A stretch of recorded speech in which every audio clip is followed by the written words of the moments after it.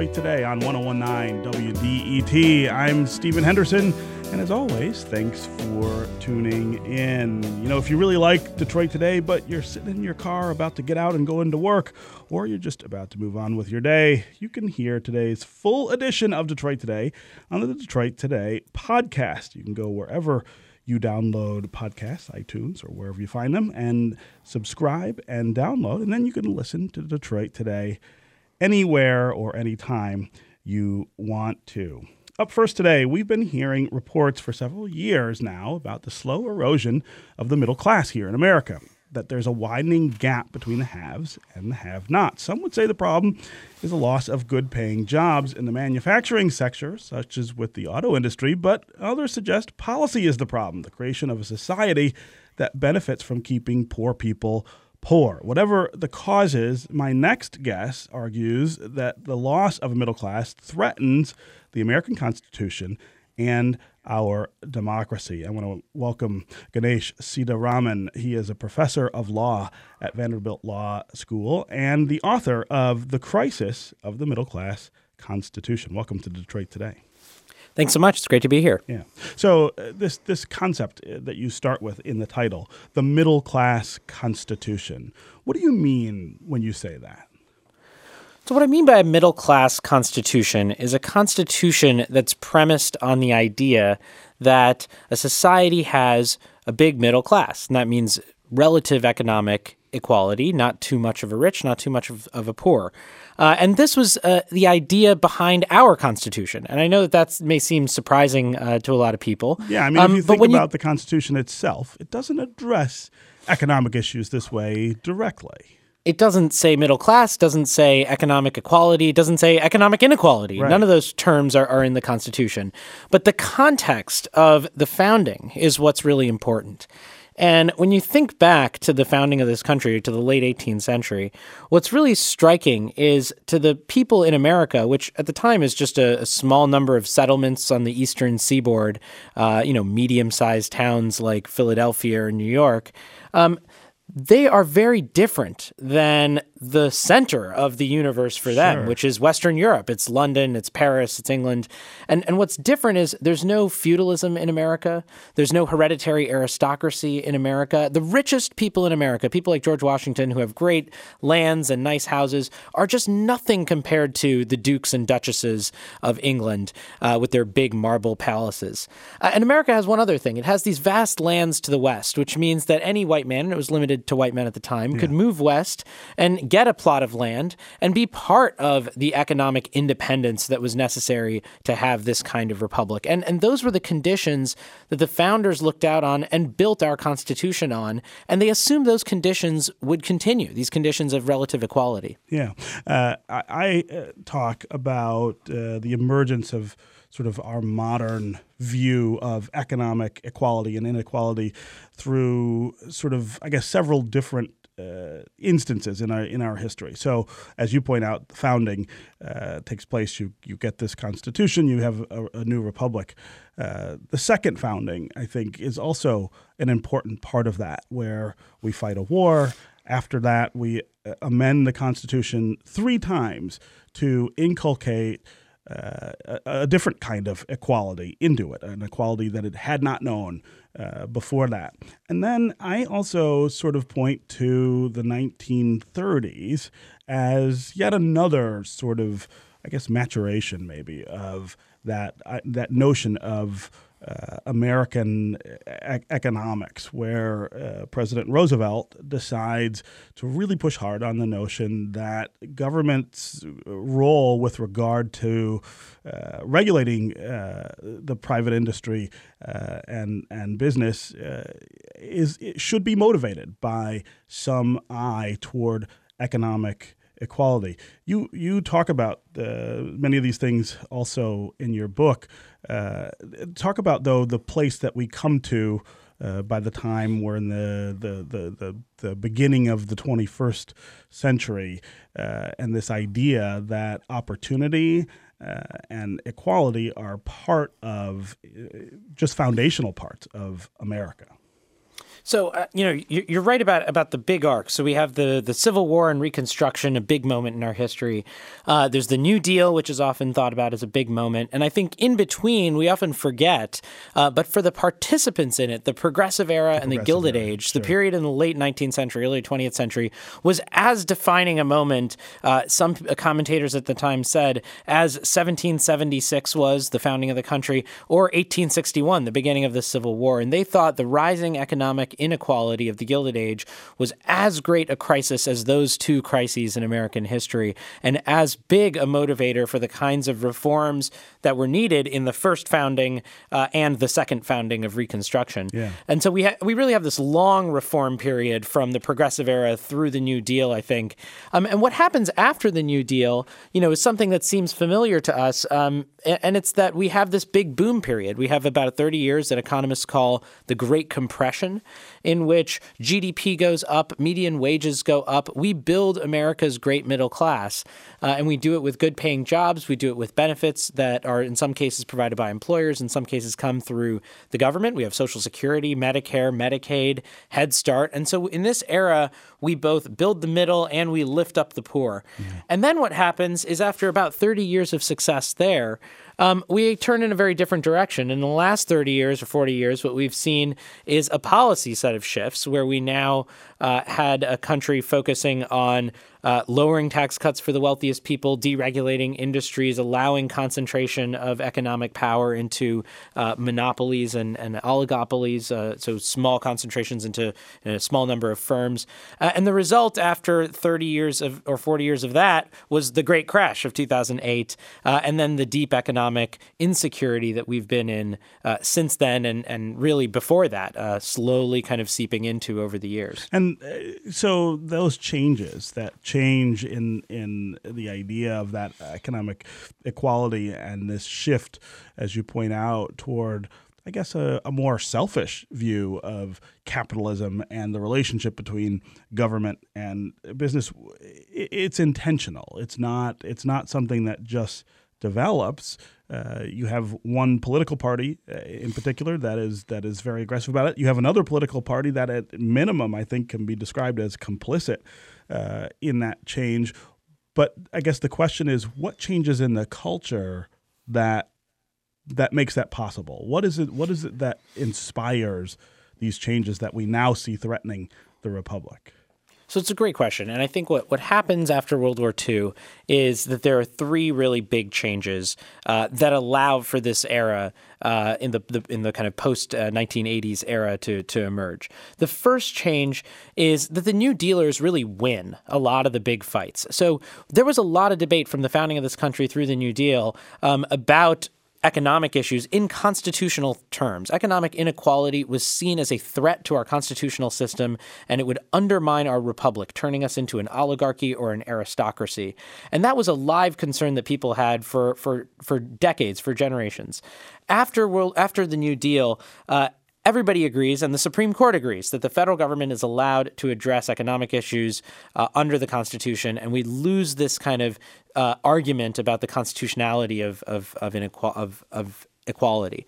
The second thing that happens is that we have the Cold War, and before World War II, generations of Americans coming to this country came from Western Europe. And the idea of an aristocracy, that wasn't something you read about in ancient history books. That was real. You left an aristocracy in England or France or somewhere in Western Europe to come to a republic, to America. So this was a live debate for them. After World War II, that debate becomes a debate between communism and capitalism. And in that context, the egalitarian streak in communism is something people are fearful of, and they then shy away from the egalitarian streak in our own American tradition that had existed for 150 years prior to that moment. Yeah. The third thing that happens is that it succeeds. We actually go through this boom period, as I mentioned, where we built a big middle class. And so in large sense, in a time when everyone feels like they're doing better and is becoming more prosperous, it opens up the opportunity for people to forget that the way we got there was by building that together. And I think kind of, as you said, a selfishness can emerge just from the amount of success success that we actually had as a country in that period. Yeah. This is Detroit Today on 1019 WDET. I'm Stephen Henderson. My guest is Ganesh Sitaraman. He is a professor of law at Vanderbilt Law School and the author of The Crisis of the Middle Class Constitution. We are talking about the threat that economic inequality, growing economic inequality, poses to our Constitution, to our republic, to the way we think of ourselves as Americans in an economic sense. What role does opportunity play in our constitutional Americanism? Professor, I want to also ask you about the things that we're seeing now at the upper end of the economic scale. We talk a lot about the middle class and the sort of crunch there, the permanency of poverty that is emerging. But there's also this trend at the top where at least the perspective of people at the top is that they can't keep up or that they can't maintain what they have for the next generation. And we've seen this sort of erosion play out in some dramatic ways with the loss of lots of white-collar jobs, for instance, the closing of businesses. Is this also related to the economic inequality that you're talking about, or is that a separate phenomenon? So I think of this as related. The middle class, working class and middle class jobs and the kind of shrinking middle class, the insecurities of people in the middle class, I think is exactly related to inequality. And part of the reason it's related is because, in theory, it's the kind of thing where you can imagine equality where everybody is poor or equality where everybody's rich. But in reality, every society has some differences. And when you have a big middle class, you tend to have less inequality, less rich and poor. When you have a small middle class, you have more rich and poor. What's happened in America recently is that we have increasing amounts of our country's wealth going to the very, very richest people. So in 1976, the top 1% of Americans took home about 8.5% of the country's income. These days, it's more than 20% that they take home. So that means a ton of America's wealth is going to the very, very tippy top amount of the wealthiest people. And I know a lot of people might say, well, that's fine. People work hard. They're lucky. They make it big. And that's right to some extent. But policy does shape that. And the other half is that when those people get very wealthy, it gives them influence over policy. So the wealthiest people in this country have more money to be able to spend to influence campaigns, lobby Congress, and get the rules changed that then can make it easier for them to continue to get wealthy. And this actually creates a cycle that I think is very, very hard to get out of, in which our policies stop being representative of all the people and stop really pushing forward the common good, the public good, and instead they entrench the privileges of just an elite few. Yeah. So in the book, you finally sort of turn to this idea of solutions, the idea that this is not a lost cause, this is a threat that we can turn back. What are some of the things, though, that you believe we've got to do to go in a different direction? So I think there's two really big categories, and the inspiration from these categories comes from about 100 years ago during the Gilded Age and Progressive Era, when the people of that period faced similar challenges, and that was industrialization, the really big shift from agriculture and artisanal work to factory work and industry. Yes. And at that time, what people did is two things. The first thing they did was they realized they had to reshape the economy to make the economy more democratic, and they called this economic democracy. And the ideas here were actually really creative. They came up with antitrust laws to break up big consolidations of economic power. They passed a constitutional amendment for the income tax so that people who have greater resources could pay more. And then the other thing they tried to do was make us more of a political democracy so that the wealthy wouldn't have an undue influence on our political processes and on the policy outcomes. And so they passed the first campaign finance regulations in this period. And they also had the democratic election of senators instead of the selection of senators by the state legislatures, which is how it had been before that. And so those two categories, I think, are where we need to look again today. Things like revival of an antitrust policy, an anti-monopoly policy, thinking about the wealthiest paying their fair share in taxes, and then other things to help build the middle class, education, infrastructure, focusing on raising the minimum wage, supporting unions, which are one of the only organizations out there that actually advocate for working class people, both who are members of the union and who are not members of the union. Sure. And so that's a big part of what we need to do on the economic side. And then on the political side, we need to take action in campaign finance reform and lobbying reform and try to actually make our political system more representative of the people. Yeah. This is Detroit Today on 101.9 WDET. I'm Stephen Henderson. My guest is Ganesh Siddharaman. He is a professor of law at Vanderbilt Law School, author of the book, The Crisis of the Middle Class Constitution. We are talking about economic inequality, the role that it plays in a constitutional framework as a threat to our republic, as a threat to democracy. Professor, before I let you go, I want to talk about the things that push back against those solutions that you were just talking about. The divisions that still exist in society that go beyond class. So, for instance, lots of poor whites, for instance, believe that the biggest threat to their getting ahead is not wealthier people, but black people who are also poor, or immigrants who are also poor.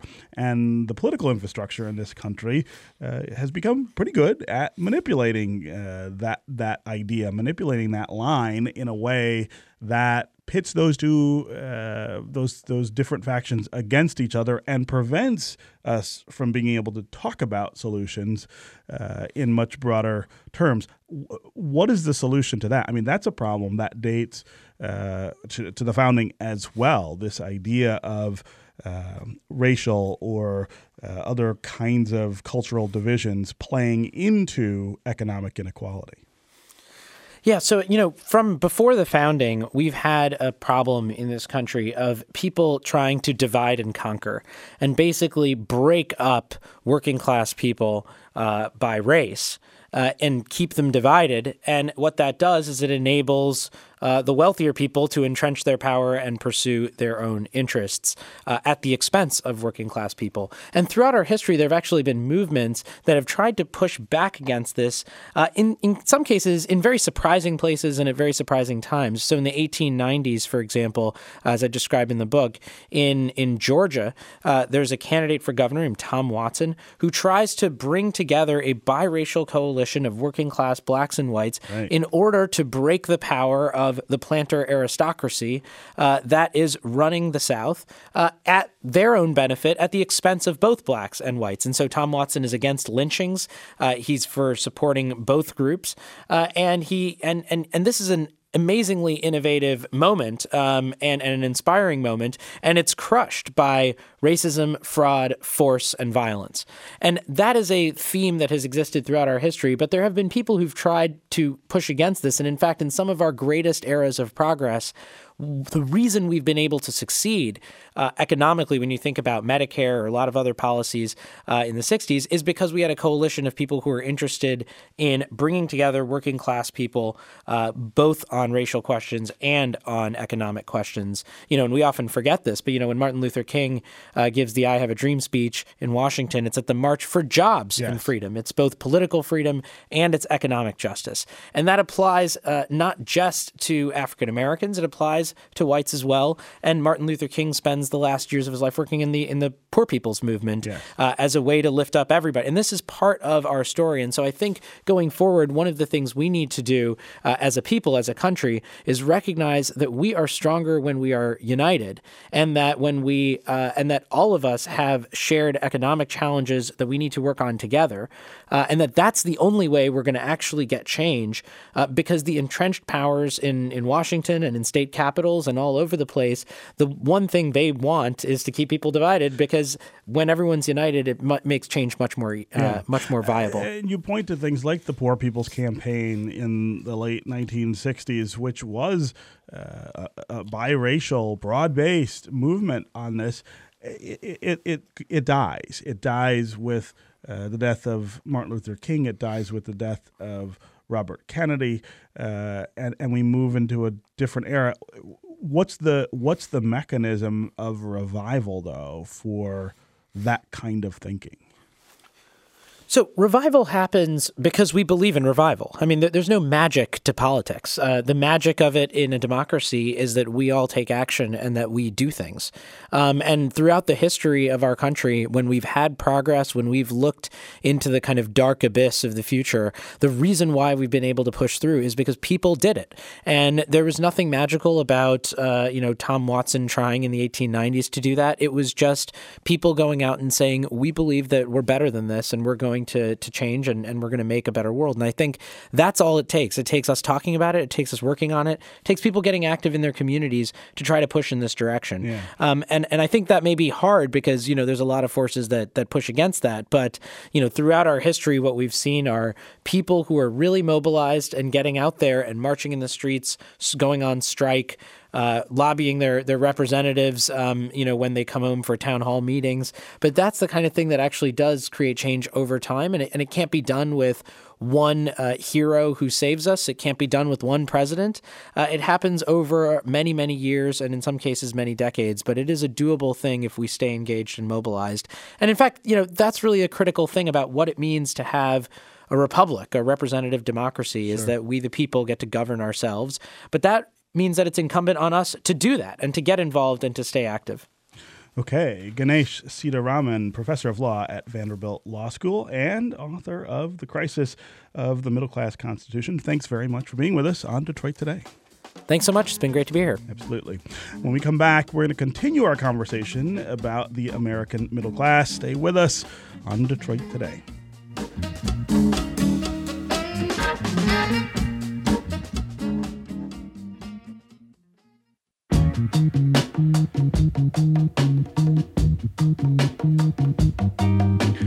You're listening to Detroit Today on 1019 WDET. I'm Stephen Henderson, and as always, thanks for tuning in. We are talking this hour about the middle class in America. Is it in indefinite decline? Will we ever see a middle class as strong as it was in the middle of the 20th century when cities like Detroit flourished on the growth of middle class life? And what are the economic factors at play in the growth or the shrinkage of the middle class? We also want to hear from you. What do you think about the idea of the growth or the shrinking of the middle class? Do you think of yourself as middle class, and what does that mean? How do you define those things? And do you feel like being middle class now, maintaining that middle class status, is harder than it used to be? Is it harder than it was 5 years ago? Is it harder than it was 20 years ago? Is it harder just since the Great Recession, the huge housing crisis we had that sent the economy south for a really long time? Talk to us about what you define as middle class and what you think needs to be done to make it easier for people to either get into the middle class or to maintain that middle class status. 313-577-1019 is the number to join the conversation. That's 313-577-1019. You can also go to the WDET Facebook page and put your comments there, or you can go to Twitter and hashtag Detroit Today. We'll try to work your comments into the conversation. Also talk about what you think it means to be middle class in the Trump era. The president made a lot of the idea of protecting the middle class, bringing back middle class jobs during the campaign. His first months in office have seen a sort of focus, at least in rhetoric, on those issues. He's claiming to be bringing jobs back a lot from overseas. Plans to do more of that, especially in the manufacturing sector.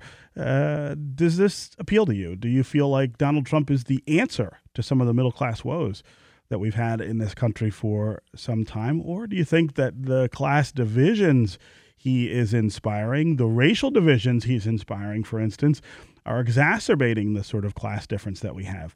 Again, 313-577-1019 is the number. Joining me now to continue this conversation is Dean Baker. He's the co-director for the Center for Economic and Policy Research. Dean, welcome to Detroit Today. Thanks a lot for having me on. Absolutely. Let's start with this sort of central question here.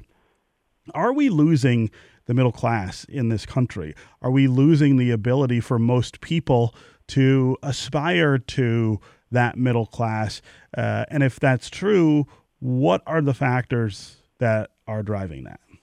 Well, we certainly made the situation in the middle class much worse. So if we think back, and of course it's a little bit idealized, then obviously, people could jump on me. I'm going to say this right off the bat. This is disproportionately a white story, white male story. So if you go back 30, 40 years ago, white male with just a high school degree could be reasonably confident in being able to get a factory job that would pay him enough money to have a house, send his kids through school. His wife may or may not work. You could tell that story again, somewhat idealized, but there's also a lot of truth to that. And certainly, I did my graduate work in Michigan, so I know the state well. Certainly the auto workers, unionized jobs in the auto industry, that was certainly true. The number of jobs you could say that of today is way fewer. People have much less security. And we have huge expenses today we didn't have then. So college, it wasn't cheap when I went to school, but, you could afford a state university without a big pay and big salary. And even the private universities weren't anywhere near as expensive as they are today. And, of course, healthcare was a fraction of the cost. It just wasn't that big a deal, which isn't to say people didn't care about their health and everything. But, healthcare insurance was not – you weren't looking at paying, $10,000 or $15,000 a year for a health insurance policy for a single individual.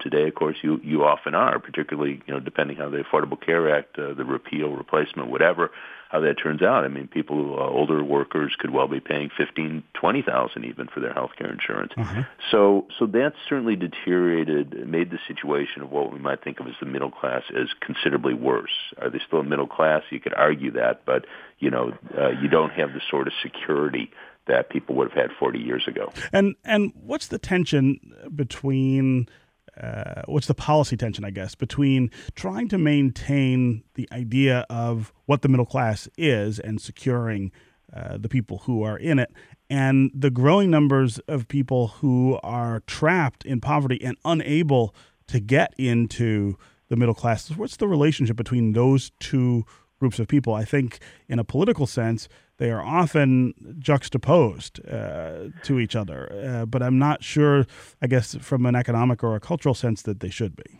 Yeah, well, this is, to my view, again, a very, very interesting story, very, very important story. I mean, to my view, looking back at the 60s, which tremendously successful decade economically, this was when the middle class really thrived. Big wage gains for people at the 30, 40, 50th, 60th percentile, people in the middle, and, definition, they're in the middle of the income distribution, Sure. But also gains at the bottom as well. And those two were not in opposition, so they went kind of hand in hand. So as middle-class workers were seeing their situation improved, places opened up for those at the bottom. So, and again, I don't mean to idealize it. Horrible poverty, horrible discrimination. The people's situation was improving. It was going in the right direction. That really starts to change in the 70s, changes in a big way in the 80s. And we often see a situation today where you have people saying, well, take a worker getting $20 an hour. They're certainly not in poverty. That's right about the median wage. Is it better that person get $1 or $2 an hour pay increase, or should we be worried about the people that are working at the minimum wage or only working part-time or not able? That's often how issues are framed, and I think that's kind of a losing story in the sense that we don't want the idea that, okay, we have someone getting $7.50 an hour and we're going to make it so they get $8.50 an hour. Of course, that's good, but that's not. That person getting $8.50 an hour is not living a comfortable existence. Sure. So the idea, okay, we let's congratulate ourselves. We got that person another $1 an hour, and then go on to something else. That can't be the answer. So pitting the middle class against the poor, to my view, is totally a dead end. If the point is we want people to be able to enjoy secure, comfortable existences, you could beat down the middle class, but you aren't going to get the poor very far by giving them another $1 or $2 an hour. Yeah. Again, 313-577-1019 is the number to join the conversation. I'm talking with Dean Baker, co-director of the Center for Economic and Policy Research. We're talking about the middle class, what it means to be middle class, what it means to be middle class today versus in the past. What does it mean to try to secure that status of middle class? Again, 313-577-1019 on the phones. Let's go to Tim in Clinton Township. Tim, welcome to Detroit Today. Hi, thank you. I love the topic. Yeah, your show. Thanks. Go right ahead, Tim. Okay. I, along with many other people, lost my job due to NAFTA and the other crazy trade deals they attacked the working people. And the cliche is it was automation that wiped out the jobs. This was not. It's what I describe as greedomation. It was the corporate political pact, and it was an attack on the unions and the non-union workers. And also, too, was I'm a white guy, but other white guys lost their jobs. So did white women, black men, black women, brown men, and brown women. Yeah. Tim, tell me more about the job that you lost and why you think that NAFTA caused that job loss. Well, it was manufacturing. It was going on for about 75 years, right across from Detroit on 8 Mile Road. Uh-huh. And was this auto manufacturing, Tim? No, it was drilling. It was in part auto. So like a supplier, but not much. Okay. And I believe it was wiped out because it was an attack on the working people, and it was highly profitable for the company, and they just wanted more. Yeah. And so, in fact, I heard that our tax dollars took out the machines, paid for the workers taking the machines out and taking them off to Mexico and other parts of the world. Yeah. Tim, I really appreciate your call. I'm really sorry about the circumstances. I hope you have been able to find work since that happened. I know a lot of people struggle to try to replace the income that they had in those former jobs. But I really appreciate your calling and adding to the conversation. Dean Baker, this is one of your areas of specialty. Talk about what the role of trade deals in assaulting that security of the middle class, but then also the question of automation. I mean, there's a tension there as well. Which is responsible for the losses we've seen? Yeah, no, I really appreciate the call and the points. It's been amazing to me and really kind of frustrating. I'm saying this as an economist because I'd like to think that I could have an honest conversation with other economists. And the effort to obfuscate issues here has been kind of amazing. So I don't know how many times I hear economists asserting, these jobs are lost because of automation. And they look back over the last 50 years and they go, okay, suppose we had no increase in productivity over the last 50 years. How many jobs do we have in manufacturing today? Right. And then they go, look, we've lost all these jobs because of automation then, productivity growth. And of course, we would have many more jobs, but we've had strong productivity growth last 50 years, sure.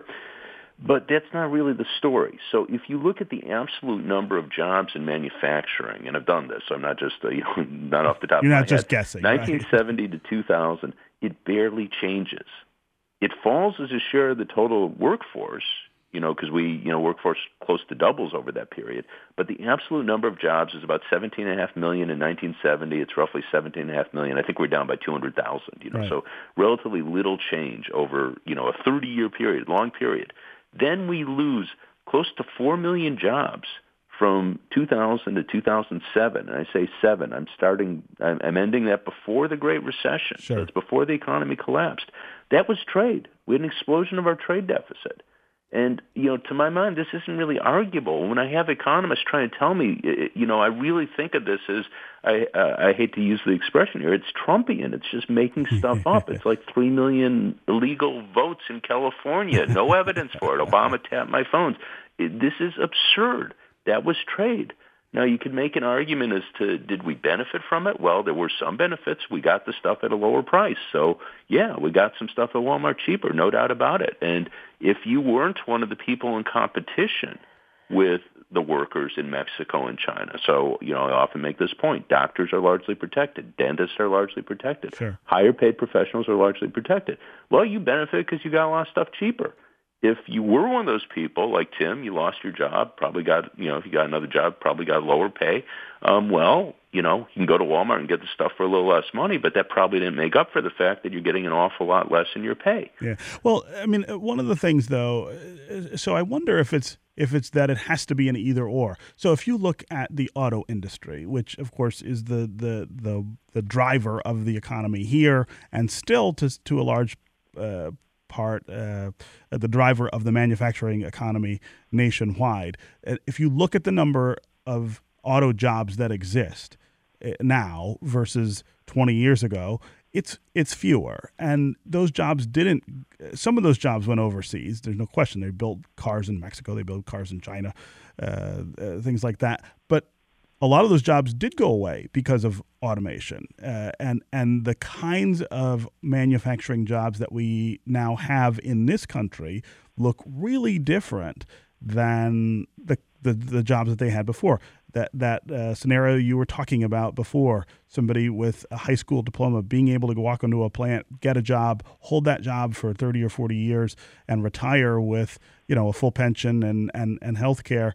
That's also gone in part because the skill level required for that job is really different. So is it that it's not automation, or is it that it's both automation and bad trade deals have sort of conspired to really give a double wallop to the middle class? I would say it's definitely both. And I guess, in terms of trade, and this is one of the issues that, Trump, and again, I have no idea what goes on in his thinking, but in terms of his rhetoric, I think it's definitely misplaced in the sense that we can't go back. Right. So we could say that, the trade policies of the last 2 decades, quarter century, were bad for workers, and I think that's true. But it's not as though we have a way where we could get those jobs back. Right. So, even though the president says he is going to get those jobs back, that's one of the things that I think is rather specious. One of the claims that's rather specious. That's right. And now, just to be clear, we can get more manufacturing jobs back. So, we currently have a trade deficit around $550 billion a year. Suppose we got that down by $300 or $400 billion. Well, that might create another 1.5 million, maybe even 2 million manufacturing jobs isn't altogether out of the question. Now, those aren't going to be the same jobs that we lost. They aren't necessarily going to be in the same place. So the jobs that were lost in Detroit, most of them probably wouldn't come back to Detroit. Some might, but most of them would come back other places. So I think that would be a good thing. But the idea that we'll somehow bring back those jobs, no, they're going to be different jobs and very often in different places. Yeah. Again, 313-577-1019 on the phones. Tom on Facebook says, the middle class in America, very few people are in it, yet most people claim to be in it. Mary Beth on Facebook says, middle class and nearing retirement, scared about the destruction of either or both of Social Security and Medicare, Medicaid. I want to thank Dean Baker, co-director for the Center for Economic and Policy Research, for being with us here on Detroit Today. Always good to talk with you about these subjects. And up next, we are going to continue our conversation about the middle class with economist Jeffrey Dorfman. Stay with us, and stay with us on the phones, 313-577-1019. Anthony and Luna Pierre, Tom in Detroit, Aaron in Detroit. We will get to you. We'll be right back on Detroit Today.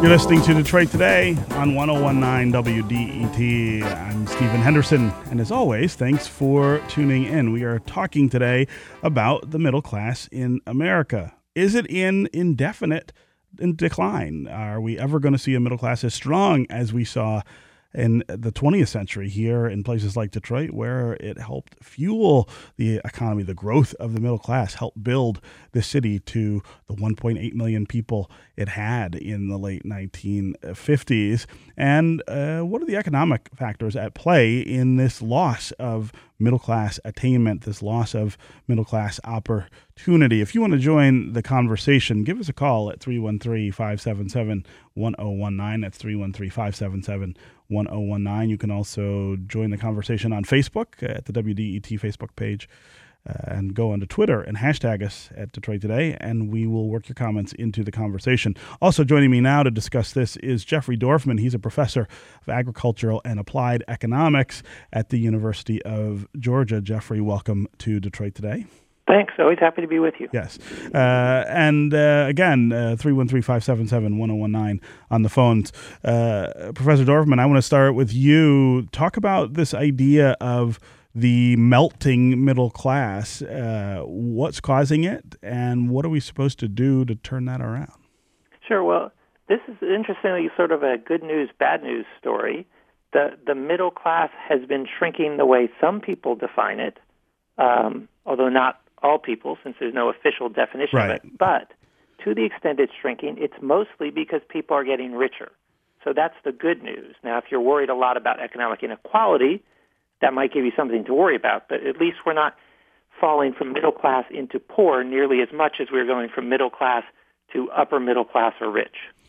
And when you say that I think bumps up against some realities we see on the other end of the scale about how poor people are, even if the growth of poverty itself is not universally happening. It is happening, for instance, in places like Detroit. Other urban cores are seeing the number and percentage of poor people, especially among children, growing. But it's also the extent of their poverty and the inability to get from that place to someplace else that I think is getting people worried about, again, what this definition of middle class is and who can attain it. Well, I think it is true that one of the different features we've had in our economy since the start of the last recession is that people who are being hurt economically are staying hurt for much longer. Uh-huh. So that one of the most sort of standout features of the last recession was the long-term unemployment. People who lost their jobs took years to find a new one. So there is this segment of the population that perhaps was middle class, lost a manufacturing job, and has been unable to get back to that economically comfortable lifestyle potentially for a decade. Yeah. What are the things that you think we could do to reverse that trend, that long-term unemployment and other kinds of afflictions on the poor that keep them poor, and what could we do to sort of build that ladder back into the middle class? I think there's a couple of things we should do. One, we need less government intervention. That really slowed the economy down from reallocating resources to faster-growing industries. So bailing out the banks, bailing out the auto companies wasn't helpful to people that were hurt that way.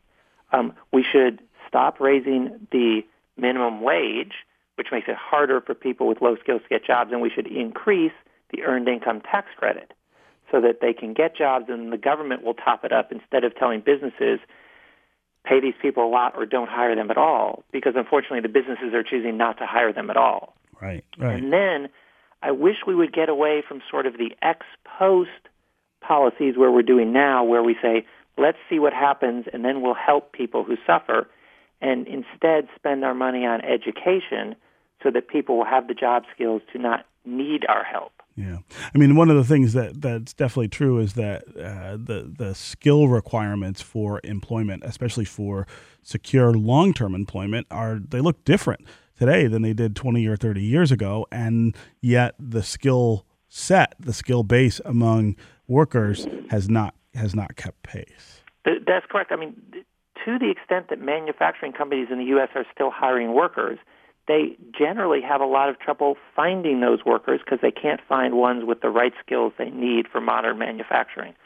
So we do need to rethink our job skills. We do need to rethink our job training. I wish we stopped pushing college to so many people, in the sense that I think too many people see it as I need to go get a 4-year degree from a liberal arts college, which is great. Yeah. But what a lot of people need is to go to a community college and take a class in becoming a radiology technician or something else that people are hiring for. Yeah. Again, 313-577-1019 is the number to join the conversation. Drew in Detroit. Welcome to Detroit Today. You there, Drew? Oh, hello. Yeah, I didn't hear my name. Thank you. Go ahead. So I'm at the opposite end of the spectrum of your guest right now. I really believe that we need to evolve long term as not as a species, but as humans, really, and mechanization will kind of oust us, and it'll gulf this divide that's been growing. And that brings me to my point where the socialization of income this concept of universal basic income that was brought forward by, I heard it through Elon Musk, the owner of Tesla. Yeah. And it's basically that machines are going to take all our jobs long term. Yeah. And it's actually a good thing because it will open up mankind to being able to do other creativity. things. Sure. Yes, Yeah. the things you want to do, and you're not degraded by our capitalist ways. Yeah, Drew, I'm glad you called and made that point. It's a very interesting idea to inject into the conversation. Jeffrey Dorfman, essentially this idea that work is going away, right? That it's leaving us as human beings, and then there is this need to sort of provide a basic allowance, really, to people who will not be able to find work, who will not be able to work, and that will free them up to do some other things, contribute in other ways to society. Where does that fit into your vision of all of this? So I don't believe the people who think all the jobs are going away. Part of that has to do with coming out of agricultural economics, where agriculture used to employ 90% of the people. Now farmers make up 1% of the population, and yet the other 89% all got jobs. So software engineer is a job that didn't exist 50 years ago. We don't know what the jobs that don't exist yet will be in 50 years, but there'll be something. So I'm not worried about the robots taking our jobs. Well, but do you feel like mass employment on the scale that we had with manufacturing is going to be possible in the knowledge economy? I mean, there hasn't been a need for it so far. So I still think there'll be plenty of jobs. Now, universal basic income is an interesting idea. I have some problems with it in the sense that they seem to want the way they want to fund it is often something I have a problem with, where essentially they're just going to take money from the people who own the machines that take our jobs, I guess. But I will say I like it much better in most ways than our current welfare system because it does have fewer strings. It is less condescending to the poor. It is less distortionary of economic decisions. You know, there's too many people now that get government benefits that if they get a raise or if they earn more money, they lose so many benefits that it actually doesn't pay for them to try and get ahead. Right. Universal basic income does solve those problems, and I like those features of it. Yeah. Again, Drew, thanks very much for the call and the comments there. Let's go to Anthony in Luna Pierre. Anthony, welcome to Detroit Today. Thanks for taking my call. Sure, go ahead. We need to properly fund public education. I mean, granted, everybody can't go to college, but if you give them a good base, then those who can't go to college can go to a trade school. You can't say, well, everybody shouldn't go to a university or college, but everybody still don't have the tools necessary to get into a trade school. We took auto shop and a wood shop out of public education. Sure. So where are these people supposed to go? And then when you hear people say, well, we need less government regulation, but you never hear them say, well, we need less corporate welfare. We need to stop giving billionaires land for free to build stadiums on taxpayer dime while we're foreclosing on middle-class people's houses who owe 3 years of taxes at maybe $6,000 or $7,000. Sure. But we can give millions of dollars of free land to build a stadium on taxpayer dime. Yeah, Anthony. I mean, I think those are great. Those are great questions. I want to give our guest Jeffrey Dorfman a chance to address them. But thank you very much for the call. Yeah. So I mean, Stephen, I would say I think Anthony is channeling many of my Forbes columns. I completely agree with him that we should stop public financing of stadiums and giving money to billionaires for that purpose. I do think we need to reform education and encourage more people to take classes like auto mechanics and community college classes. I don't know that more money is the problem. We've pretty much proven that giving our current education system more money doesn't improve it. I think partly we now ask schools to do so many things other than educate the children that it makes it much harder for them to also do a good job of educating. Yeah, well, I mean, I think the question, though, is always if the schools don't do those things, for instance, provide kids with breakfast, provide the kind of social support for families that doesn't exist in the community anymore because of the lack of government funding, where else would people get those things? And you cannot educate kids outside the context of those things taking place. I don't know that I have the solution to where would you do those things instead, but I do think we need to recognize that we're putting our schools in an impossible position. We're asking a lot of them, yeah. And if they're going to do those things, they need money to do it. I mean, those things are not free. Those things cost, in fact, more than just the basic cost of having a teacher and a principal and other people running a school and educating kids. You need money to do these other things. Right. Yeah. So I think the key part of Anthony's point is important, is more vocational training would help. We have to have, for the people who aren't going to become software engineers, right, we have to do something. Certified welders make $75,000 a year and up. Yeah. But we can't get enough of them. But we can't get them because they're not. You have to be trained in That's order right. to do that. Yeah. All right, Jeffrey Dorfman, professor of agricultural and applied economics at the University of Georgia. As always, thanks for joining us. Thanks for having me. Absolutely. That's going to do it for me today. I'll be back tomorrow. I hope you will too. If you can't catch the live broadcast of Detroit Today, you can always go to iTunes or wherever you download podcasts. Subscribe and download and listen to it anytime. This is 101.9 WDET, Detroit's public radio station. See you tomorrow.